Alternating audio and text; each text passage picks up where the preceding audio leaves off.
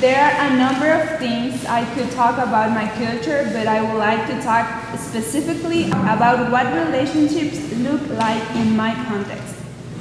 In my culture, we tend to be very hospitable and loving, warm. Physically, affection is important, and we usually greet everyone even if we don't know them. For example, the previous Saturday, we went to a graduation party of a Mexican friend, and we were in the car finishing wrapping her gift, and the people who were passing by our car to the party greeted us with a smile, raising their hand as if we had known each other forever. And actually I asked them, do you know them? And he was like, no. And I said, also, we greet almost everyone that seems to live in our neighborhood, even if we don't know them. We greet people at the restaurant tables that are close to ours. It's the most normal thing to start talking with the family in front or behind us in the line at the grocery store. And these are just a few examples I could share of how greetings and relationships are in the context I grew up. I think Christ Church is a solid Christian community of American believers who are learning to live the gospel in their daily lives. They are mostly sociable, and they are very talkative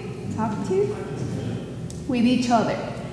Some even give hugs and smile, but this is mostly among those who know each other. I couldn't say that the majority of people are intentionally friendly with people they don't know. It strikes me that in church membership classes we are invited to sit in a different place every Sunday, precisely for the purpose of meeting and talking to different people. However, I think more personal initiative is needed to make these new relationships. A good number of people have been very intentional with developing a relationship with me, and it encouraged me to know that some are trying to learn words in Spanish so that I can feel more comfortable. But I would love to see the majority being this intentional with unfamiliar faces. I sometimes think that this is part of the fact that I don't speak the language, but I wonder, if I will be more fluent in the language, will people talk to me more? On the other hand, another hard part of the culture at Christ Church is the greetings. I think that because of my culture, I expect people to greet me more often. But here many people do not do it, and some do not even smile when I pass by because they don't know me. Culturally, I will tend to think that they have a personal issue against me. But I know this is not true because I have learned of your culture. Also, it is a barrier to be a minority as Latina in the church, and because of that, I feel I should conform to the culture of the majority. Lately, I have noticed that if someone does not speak to me, I do not do it either. If someone does not smile at me, neither do I. But then I think of another Latinos who could come to Christ Church for the first time and do not know Christ, but perhaps were passing by and saw that it was a Christian church and decided to come in. If no one greets that person for the simple fact that they don't know him or her, that person will probably not return to the church. I realize I'm very comfortable not having to talk to people, not greeting or even smile at them if I don't know them. But I have seen myself leaving the church many times on my way home discouraged for not having spoken to someone.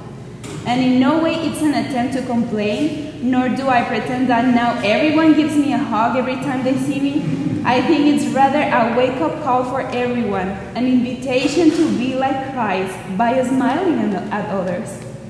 The Lord created us as relational beings. Relationships within the body are important. We are members of each other, and we can at least smile and show the love of Christ through it. Speaking of this with my husband, we have thought and come to the conclusion that greetings is important not because of our culture, but because of the simple fact that we are now Christians in first place, and this makes us brothers and sisters for eternity. Our identity now is children of God. And by representing the Lord who has saved us all, we can greet each other. Thank you.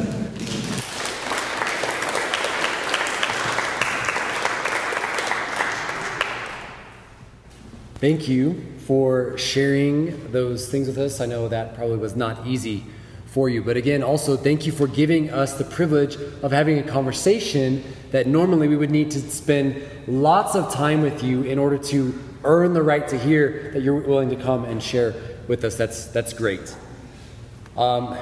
She was willing to do that. I'm now going to ask for a volunteer. Some of you might be cringing when I say that, but could somebody recite the Lord's Prayer for me?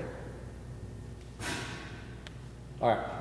Our Father who art in heaven, hallowed be thy name. Thy kingdom come, thy will be done. I just choked in the name. No. You're good. Pardon? As it is in heaven. Say our daily bread as we forgive those who trespass against us, and lead us not into temptation, for thine is the kingdom, the power, and the glory, forever and ever. All right. I'm not quizzing for accuracy here. I'm just wanting to hear it. How about in another language? I know it in Spanish. Yeah? Can we hear it? Yes. Yeah. Padre nuestro que estás en los cielos, santificado sea tu nombre. Venga a nosotros tu reino y hágase tu voluntad en la tierra como en el cielo. Danos hoy el pan nuestro de cada día y ayúdanos a perdonar a nuestros hermanos.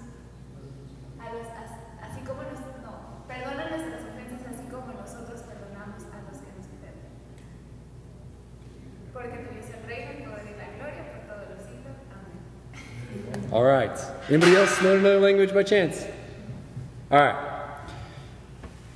I want to tell you about another church. The one before was in Nazareth. This one is on the Mount of Olives. I think I've sent a picture of some of it out to you guys. You can also just Google Church of Pater Noster, Latin for Our Father. When you said Our Father, what did you say in Spanish? Padre nuestro. Okay, so very obviously similar to the Latin there. Okay, so this church on the Mount of Olives has a courtyard that is decorated with the Lord's Prayer in over 100 languages. So I had some pictures that I wanted to show you guys. You can see it on those guys' phone maybe if they show it to you.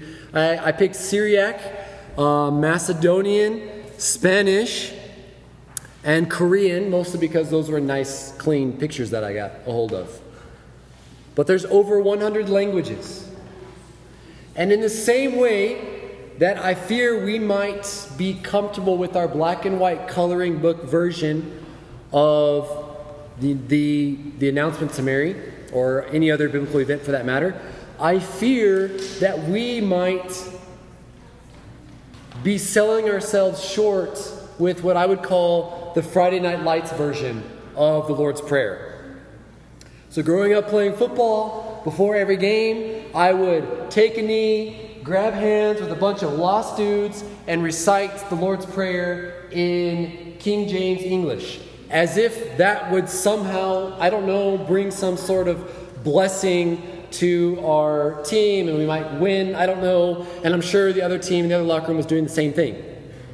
Bunch of lost dudes taking a knee, reciting King James English of a prayer that they really have no idea what it's really about. What is that prayer about? When the disciples came, Jesus said, Jesus, teach us how to pray. What did he talk about? The fatherhood of God, his holiness, separateness, specialness in his character, and a request that his reign would take root in his creation, and then our personal and social needs. Think about those 100 different versions of that prayer. When you say the Lord's Prayer to one of them, they don't think, Our Father who art in heaven. They think about it in their language. Let's also consider, in the effort of bridge building, in the effort of contextualizing, a background where prayer is not considered to be conversive at all for someone. where it's really more of a physical act done to gain merit, literally going through the motions. Or how about this? God as Father is blasphemous to them because it's a simplistic, reductionistic rejection of the implications of the word Father in terms of procreation in a human sense. How about somebody who has a lack of concept of heaven? For them, the afterlife is something completely different. The location of God is something completely different than what we would see in the Bible. Perhaps kingdom for them conjures up thoughts of oppression, genocide, and imperialism. Or how about this? Daily bread is a literal concept. They go to the neighborhood bakery each day and they get preservative-free bread that is a large part of their sustenance, and it will be stale by tomorrow. They literally live by daily bread. Now, me sharing all those things, I hope doesn't create a lot of stress and you're like, oh my goodness, how would I ever talk about the Lord's Prayer with somebody else? I hope it encourages you in, again, beginning to learn more about ourselves and others for the sake of the church. And yet, with all those things flowing around, this is how Jesus taught his disciples to pray. Throughout the centuries, believers of all peoples and places know this prayer. More than 100 versions of it, right? The concepts it contains reshape our thinking, and the God to whom this prayer is addressed reshapes us as his children. So, I am again going to try to pass along an image to some guys, and they can share it with you. I want us to think about what we've labeled as first, second, and now third biblical culture. I'm giving them a little image. I wanted to show it to you guys in the slides. Don't be nitpicky about it. It's not perfect. It's just a kind of a different way to think about this. But I do want to give you another metaphor. Any coffee fans out there? All right, if you are a coffee snob, you can leave your hand up. All right, so let's think about making coffee. Usually you have 3 elements in traditional coffee brewing. Okay, I'm not talking about French press. I'm not talking about whatever else. It might be you have grounds from the coffee, you have water, and then you have a filter. So bear with my metaphor a little bit here, but think about it. As we come, maybe we are the coffee grounds. All right? Different levels of roast, different locations from whence we came, elevations, harvesting techniques, all the stuff we get into, right? We can talk about that another time. All right, so different degrees to which we are ground, fineness, that comes in. You mix that with water. Different sources of water, different levels of purity of the water, temperatures of that water. But then what happens? The coffee passes through a filter that lets out the correct amount of extracted liquid and a little bit of oil to hopefully give you what is a glorious cup of brewed delight to the glory of God. Right? Amen. So think about it. None of us are like, hey, let's go get some coffee. Chewing grounds, right? That's gross. Not saying your first culture is gross. Just bear with me in the metaphor. None of us, if we are enlightened enough, if we've got things figured out in this world enough, would trade a glorious cup of coffee for just plain water or hot water, right? Tea drinkers, we love you as well. But we take those things and we put them together, we pass them through the right filter, and we come out with something amazing. Let's think about first culture coming in, second culture coming in. So the one that we're bringing, the one that we are interacting with as our neighbor, as we love them. Some elements pass over, some elements are at friction with one another. But when we pass them through the filter of biblical culture, we end up with something amazing to the glory of God. All right. Some of you guys might have been sitting out there and you maybe are thinking, all right, enough with like the culture indicators and enough with, like the sociology and stuff like that, statistics. I want more Bible. All right, so here you go. I'm going to give you, as we bring this thing down to a close, a brief biblical theology of culture and culturality. We're going to talk about our binding identity. And then we're going to break down the process of where do we go from here. All right, so super fast version of a biblical theology of culture and culturality. We are going to start at the beginning and we are going to run to the end. So here we go. We begin in, of course, Eden. We have image bearers, vice regents, little lords created by an eternal triune God, an infinite divine community. He creates work and stewardship. There are divine human, male, female, human creation interactions. And he gives the command, fill and subdue the earth. This is an expansion project. There is a telos to it. There is an eschatological mind in place from the very beginning. And God calls it very good. Then, unfortunately, just a few chapters in, we see sin and the curse that it brings, the toil that comes along with that, and even marital and gender conflict. So Genesis 1 through 3, just the first couple pages of your Bible, provide the definitive authority on anthropology. What you need to know about humans is pretty much summed up in the first few pages of your Bible. Image bearers marred by sin, needing the snake crusher to rescue them. We come ahead to Cain and Abel. We see family propagation, be fruitful and multiply. We see production of crops and herds and even worship. We see murder. We show what humanity is capable of. Then we have Lamech coming in the line of Cain 6 generations down. He's the first to be known to have 2 wives, the introduction of polygamy. He breathes murderous threats against anybody who would challenge him. Later on, from the wife Adah, we have Jabal, the father of the tent dwellers. They have livestock. They are nomadic. We have Jubal, also from that mom, who's the father of all who play the lyre and the pipe. We see the introduction of music. Then we have Tubal-Cain, whose mother was Zillah, the other wife, the forger of instruments of bronze and iron. We see industry. All of these cultural elements come into play. We come ahead to Noah. There is a downward spiral continuing. The sons of God take the daughters of men. We see the presence of the Nephilim. We see a culture permeated with sin and full of violence. Every intention of man's heart was set on evil continually. Life is limited to 120 years-ish. One's contribution, therefore, to a culture is likewise limited. We see regret and grief and then destruction through the flood.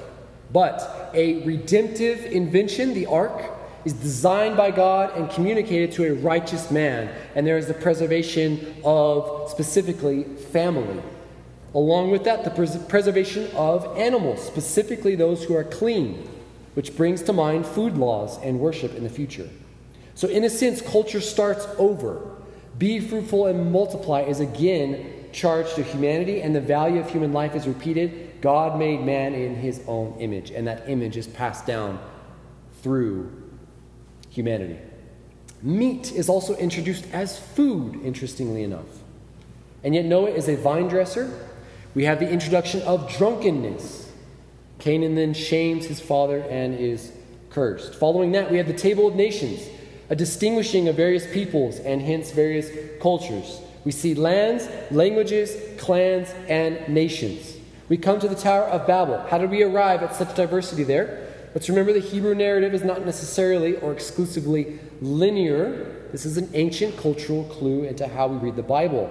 We see rebellion against the command to fill the earth. Instead of going out and filling the earth, they are trying to come together and reach the heavens. There's a culture of power with its founder Nimrod, a culture of pride with the tower building, and it is a monoculture as opposed to the unifying image of God across multiculture. It's the first real mention of construction, architecture, and even civil engineering of this scale. And the confusion of language leads to the dispersion of people, and language has marked culture ever since. We come to Abraham. The story shifts to focus on the line of Shem and specifically one man's family. He is called out from the pagans. He had an existing culture, an existing belief in place, and yet he is called to leave and cleave. He is promised an immense people. He interacts with other cultures like Egypt and Abimelech. Abraham develops into a king of sorts. He has possessions, soldiers. He goes to war to rescue Lot. We see problems stemming from polygamy. We see the creation of the Ishmaelites with the Moabites and the Ammonites coming through Lot's daughter's incest. We know that Ishmael is circumcised, and so he is even included in the family in some sense.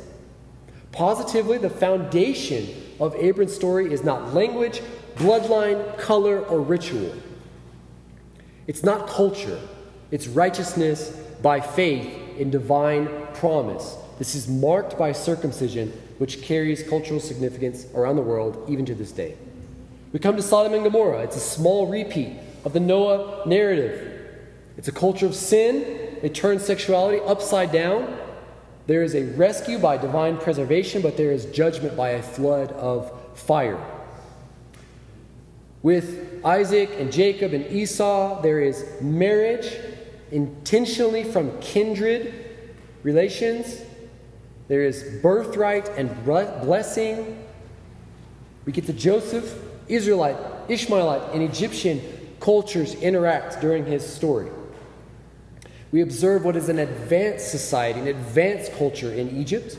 And God uses one who does not belong to that culture to actually rescue it and to rescue his own culture in doing so. The 12 tribes are established through patriarchal blessing, but they function as a minority culture in Egypt. With Moses, the king changes and the interaction with the Israelites change as a result. Egyptian and Israelite cultures are now clashing. There is oppression, slavery, and infanticide. Moses doesn't belong to any one culture. He's born Hebrew, raised Egyptian. He fled to Midian. He's intermarried with a woman from there. He returns to rescue his people, but he's not immediately accepted by his own. He is a cultural outsider in many ways. We see religion intertwined with culture. The plagues are an affront to the gods of Egypt, and God gets glory over them.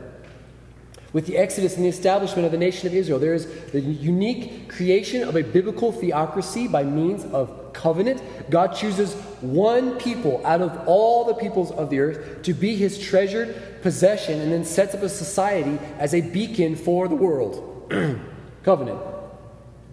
It is the fullest expression of culture thus far in the story. It covers all aspects of life, ranging from life in the home to that of life in the field to that of the tabernacle. It's the official inception of the set-apartness of God's people Israel, and it is the beginning of the Jew-Gentile divide. These people are nomadic. Think about the wilderness wandering for 40 years, and yet their culture is extensively expressed, and it is also eschatological. It is going somewhere. With Canaan, we have an intense clash of cultures, clash of clans. It is theological. There is a judgment on the peoples for sin, and God gets glory over local deities time and again. There is a direct connection to specific land and inheritance, but a failure to fully devote the land to Yahweh leads to centuries of problems for God's people. With the monarchy, Samuel comes, he warns of the cost. The people wanted specifically to be like the surrounding peoples. Israel's monarchy, with its theocratic background, was unique. It is about covenant promise rooted in David's line. But we know that kingship here is not a secular position. At the peak of established Israelite society, particularly in the reign of Solomon, we have what is literally a breathtaking culture on display in the kingdom. And we see the centrality of Jerusalem and the Temple Mount. We get to the Psalms and the wisdom writings. We see Israel's hymnal, the significance of music and poetic expression. Literature is a unique cultural identifier, and let's not forget that this entire analysis is coming from a piece of literature written in our language to understand and discuss now the Bible.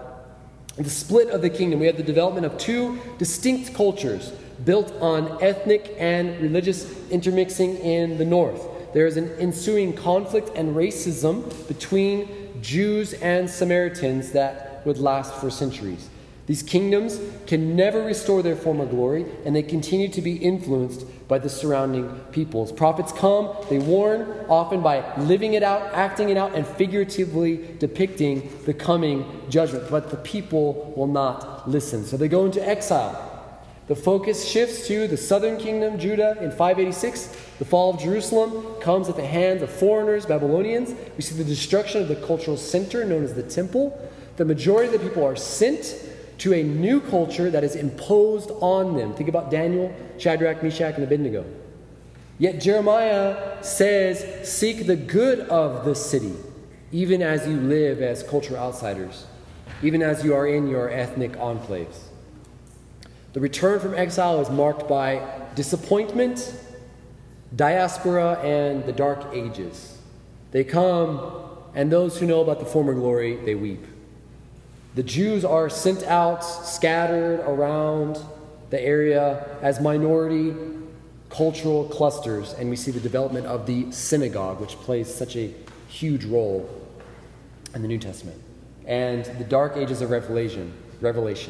It is what we call the intertestamental period. It's a period of silence for hundreds of years.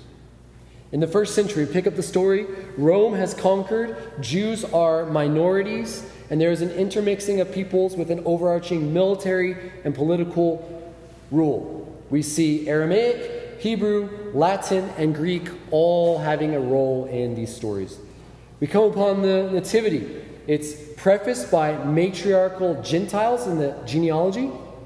As we talked about earlier, angel shows up. Because of that, Joseph wants to save face, not shame his wife or himself by quietly divorcing the Virgin Mary. The shepherds in society are the first invitees, and then later the Magi come from the east, bearing the treasures of the nations for the Christ child. Next, a leather-wearing, locust-eating teetotaler named John shows up, proclaiming a message of repentance and preparation. He's dunking people out in the water in the wilderness.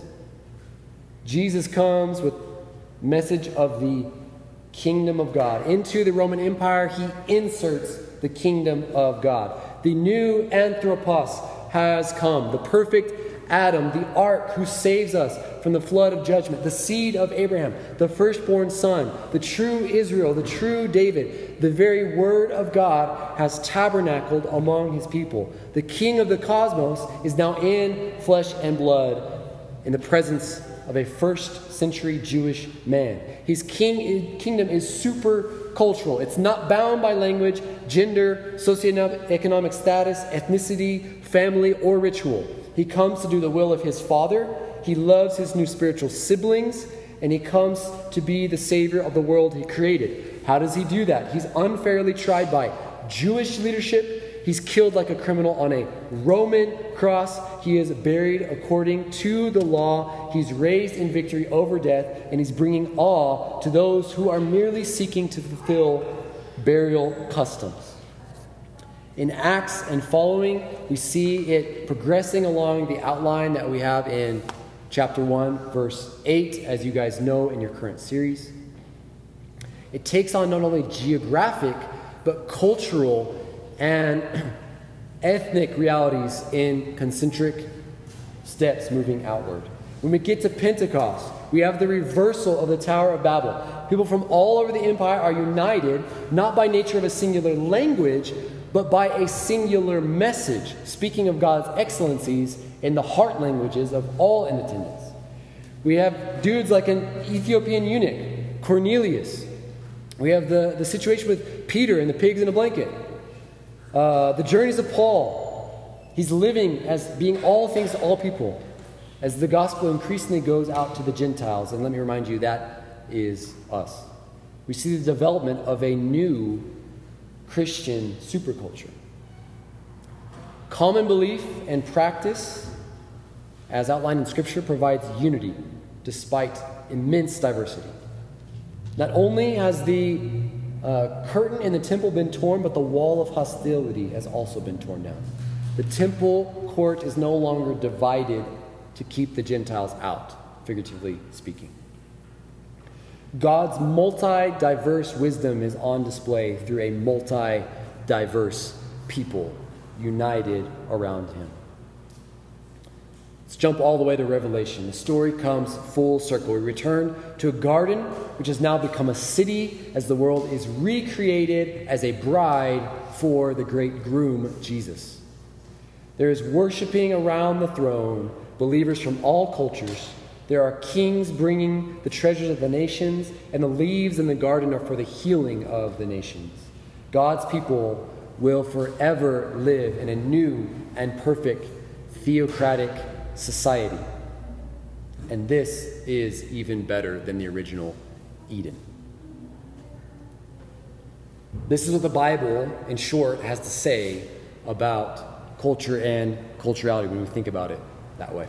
I want to bring this thing down by giving you guys not only that biblical theology, but a binding identity, and then a way to break down kind of our response to what we've talked about.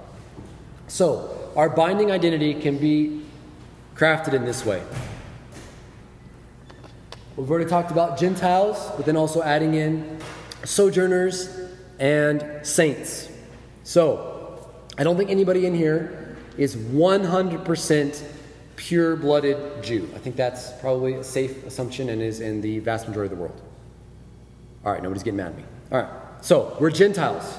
We belong to the nations. Pantate ethne. All right, we are sons of Abraham by faith, not genes.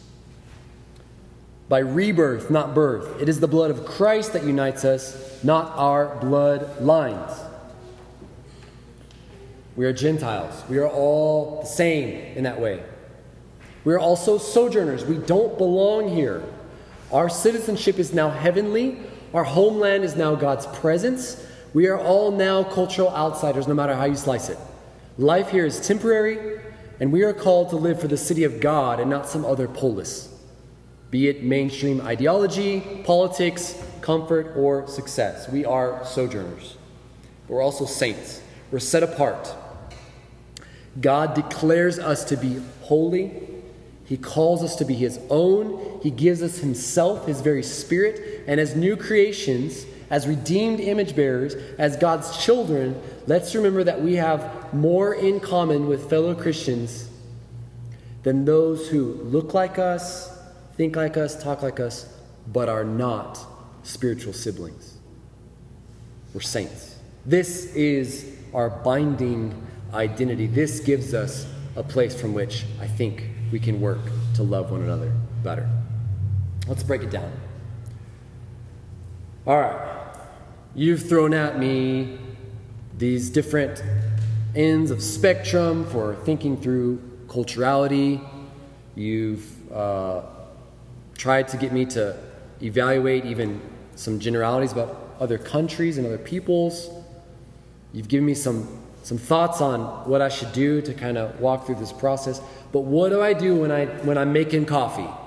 What do I do when I'm taking first, second, and trying to filter it through third culture? What do I do? Here's the process. Repentance, redirection, or repetition. All right. How do we rectify these concepts? How do we know who we naturally are?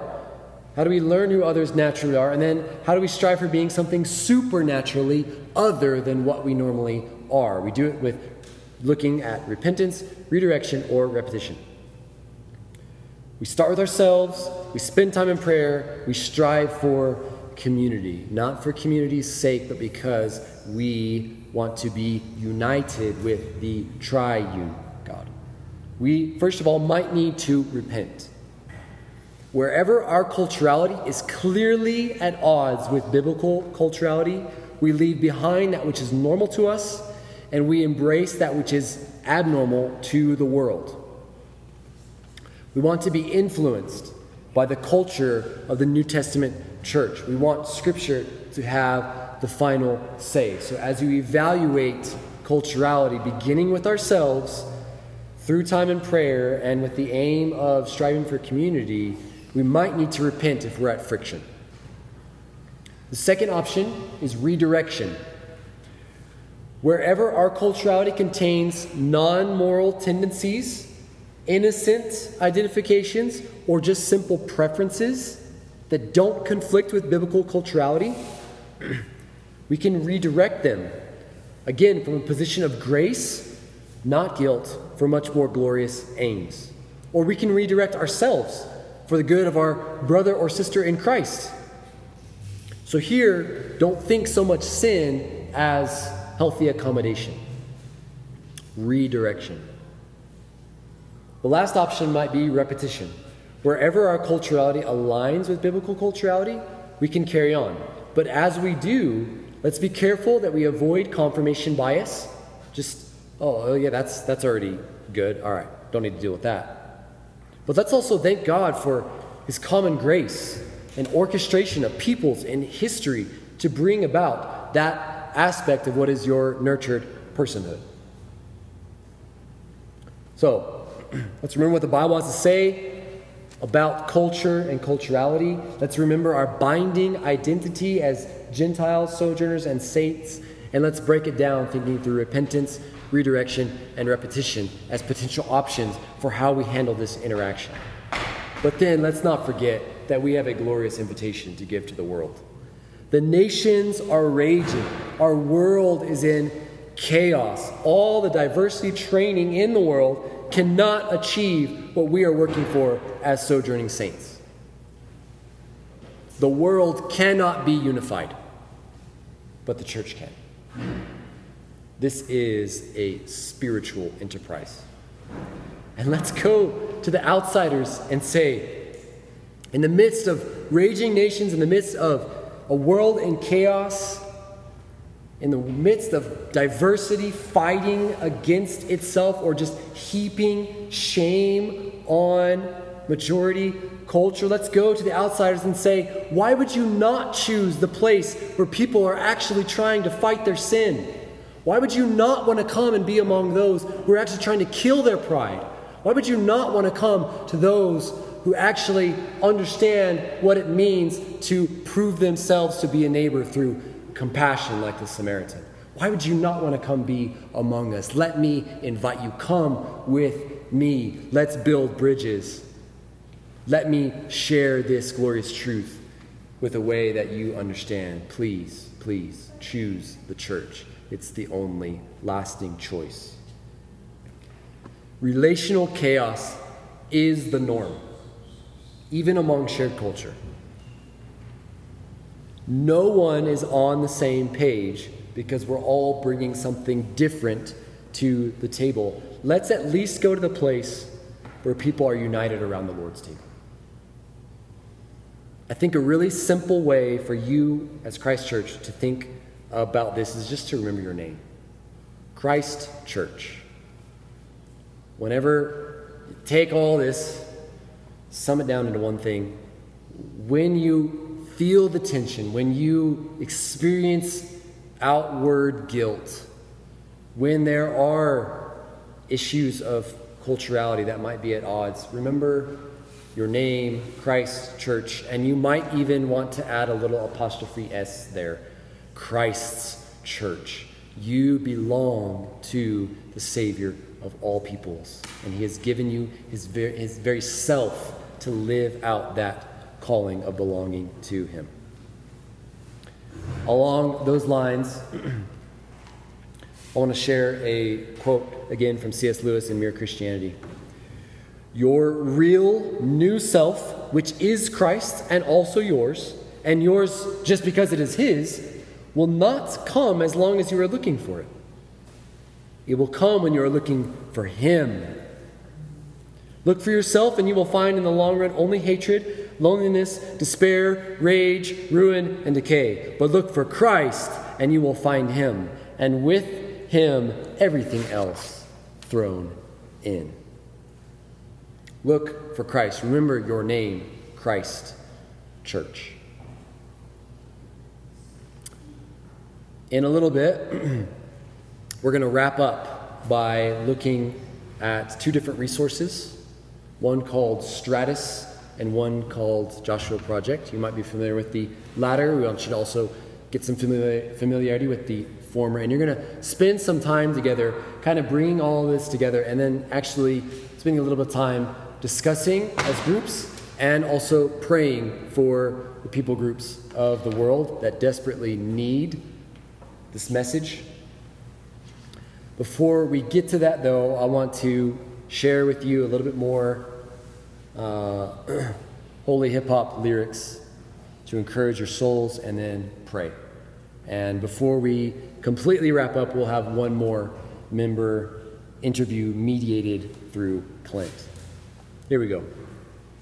Worth, value, and beauty is not determined by some innate quality, but by the length for which the owner would go to possess them.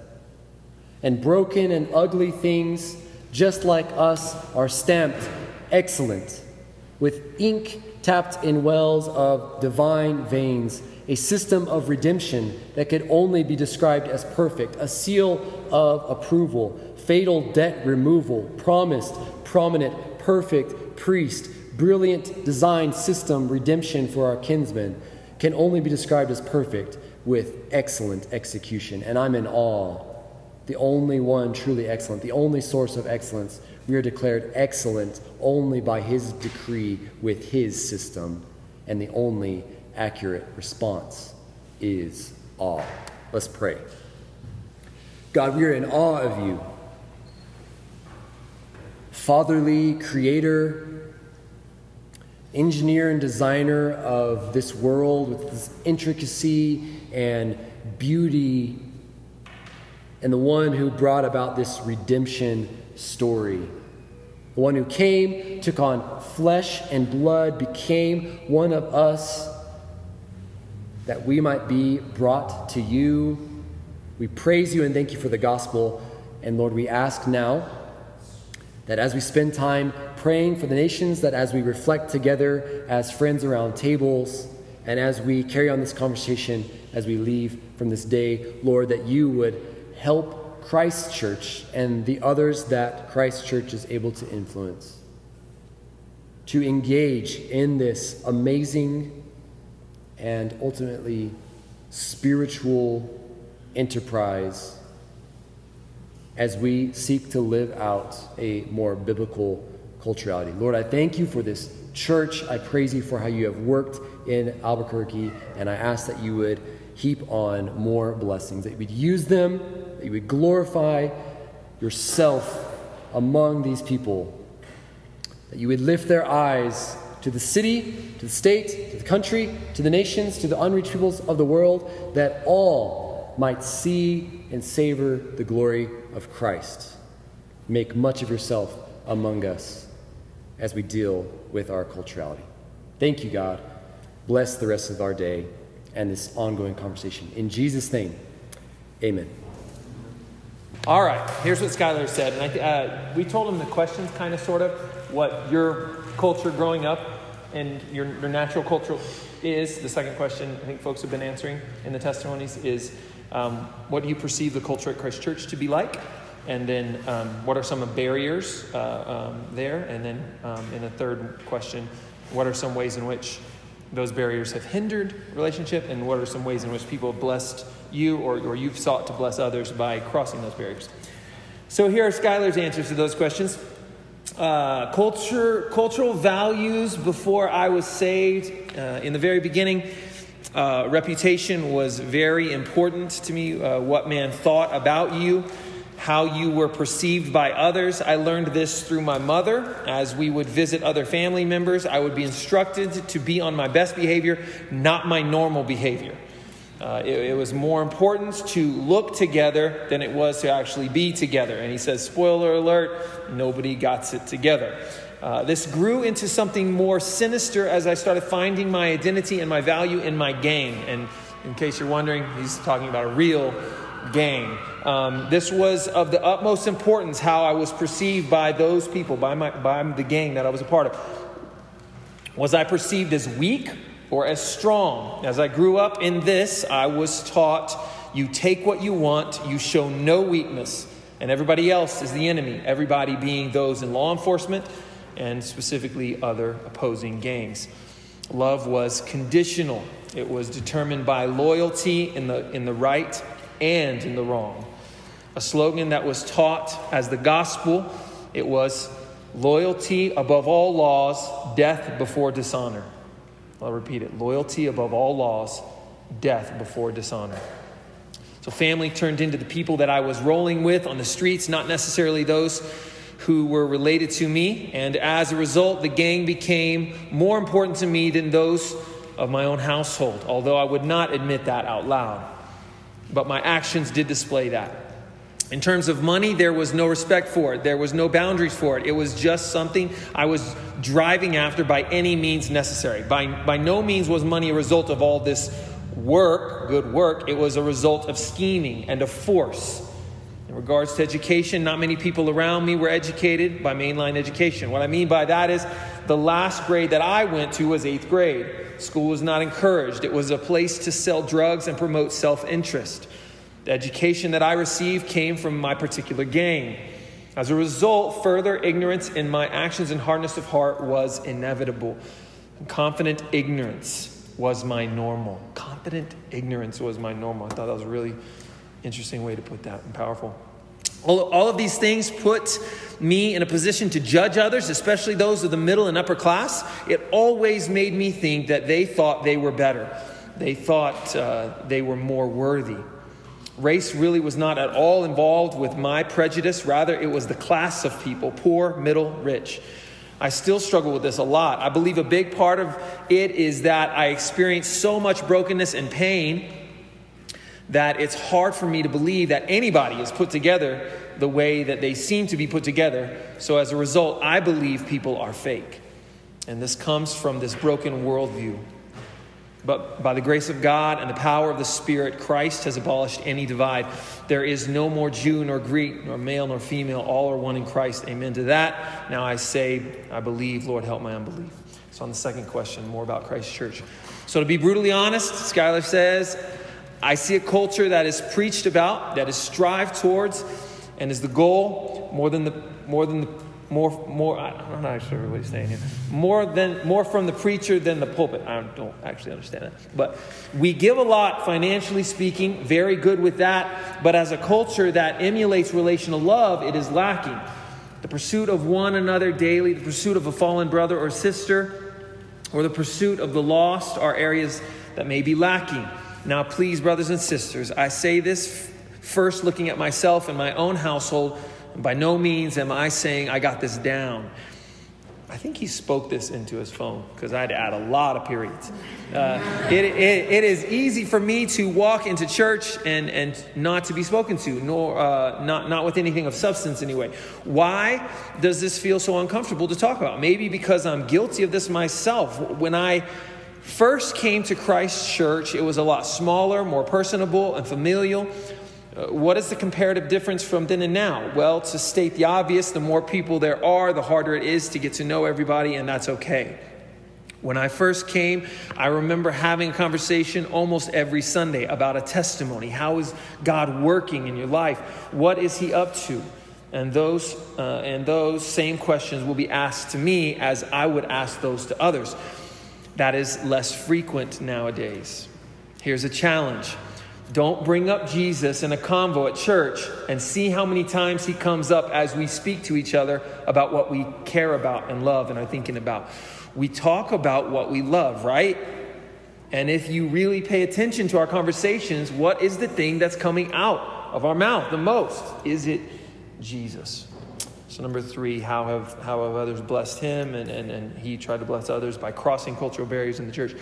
Well, I think the most part, it was allowing people in that was the most difficult. Sometimes I have preconceived notions that others are judging or others won't understand, etc. I've had the pleasure and honor of growing some deep relationships here at Christ Church.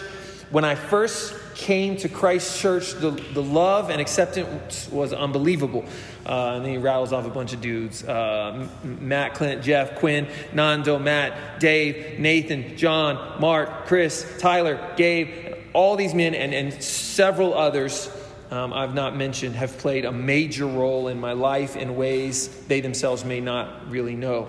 I come from a completely different place, completely different experience, but the love and acceptance superseded all that, and this is all possible through Jesus.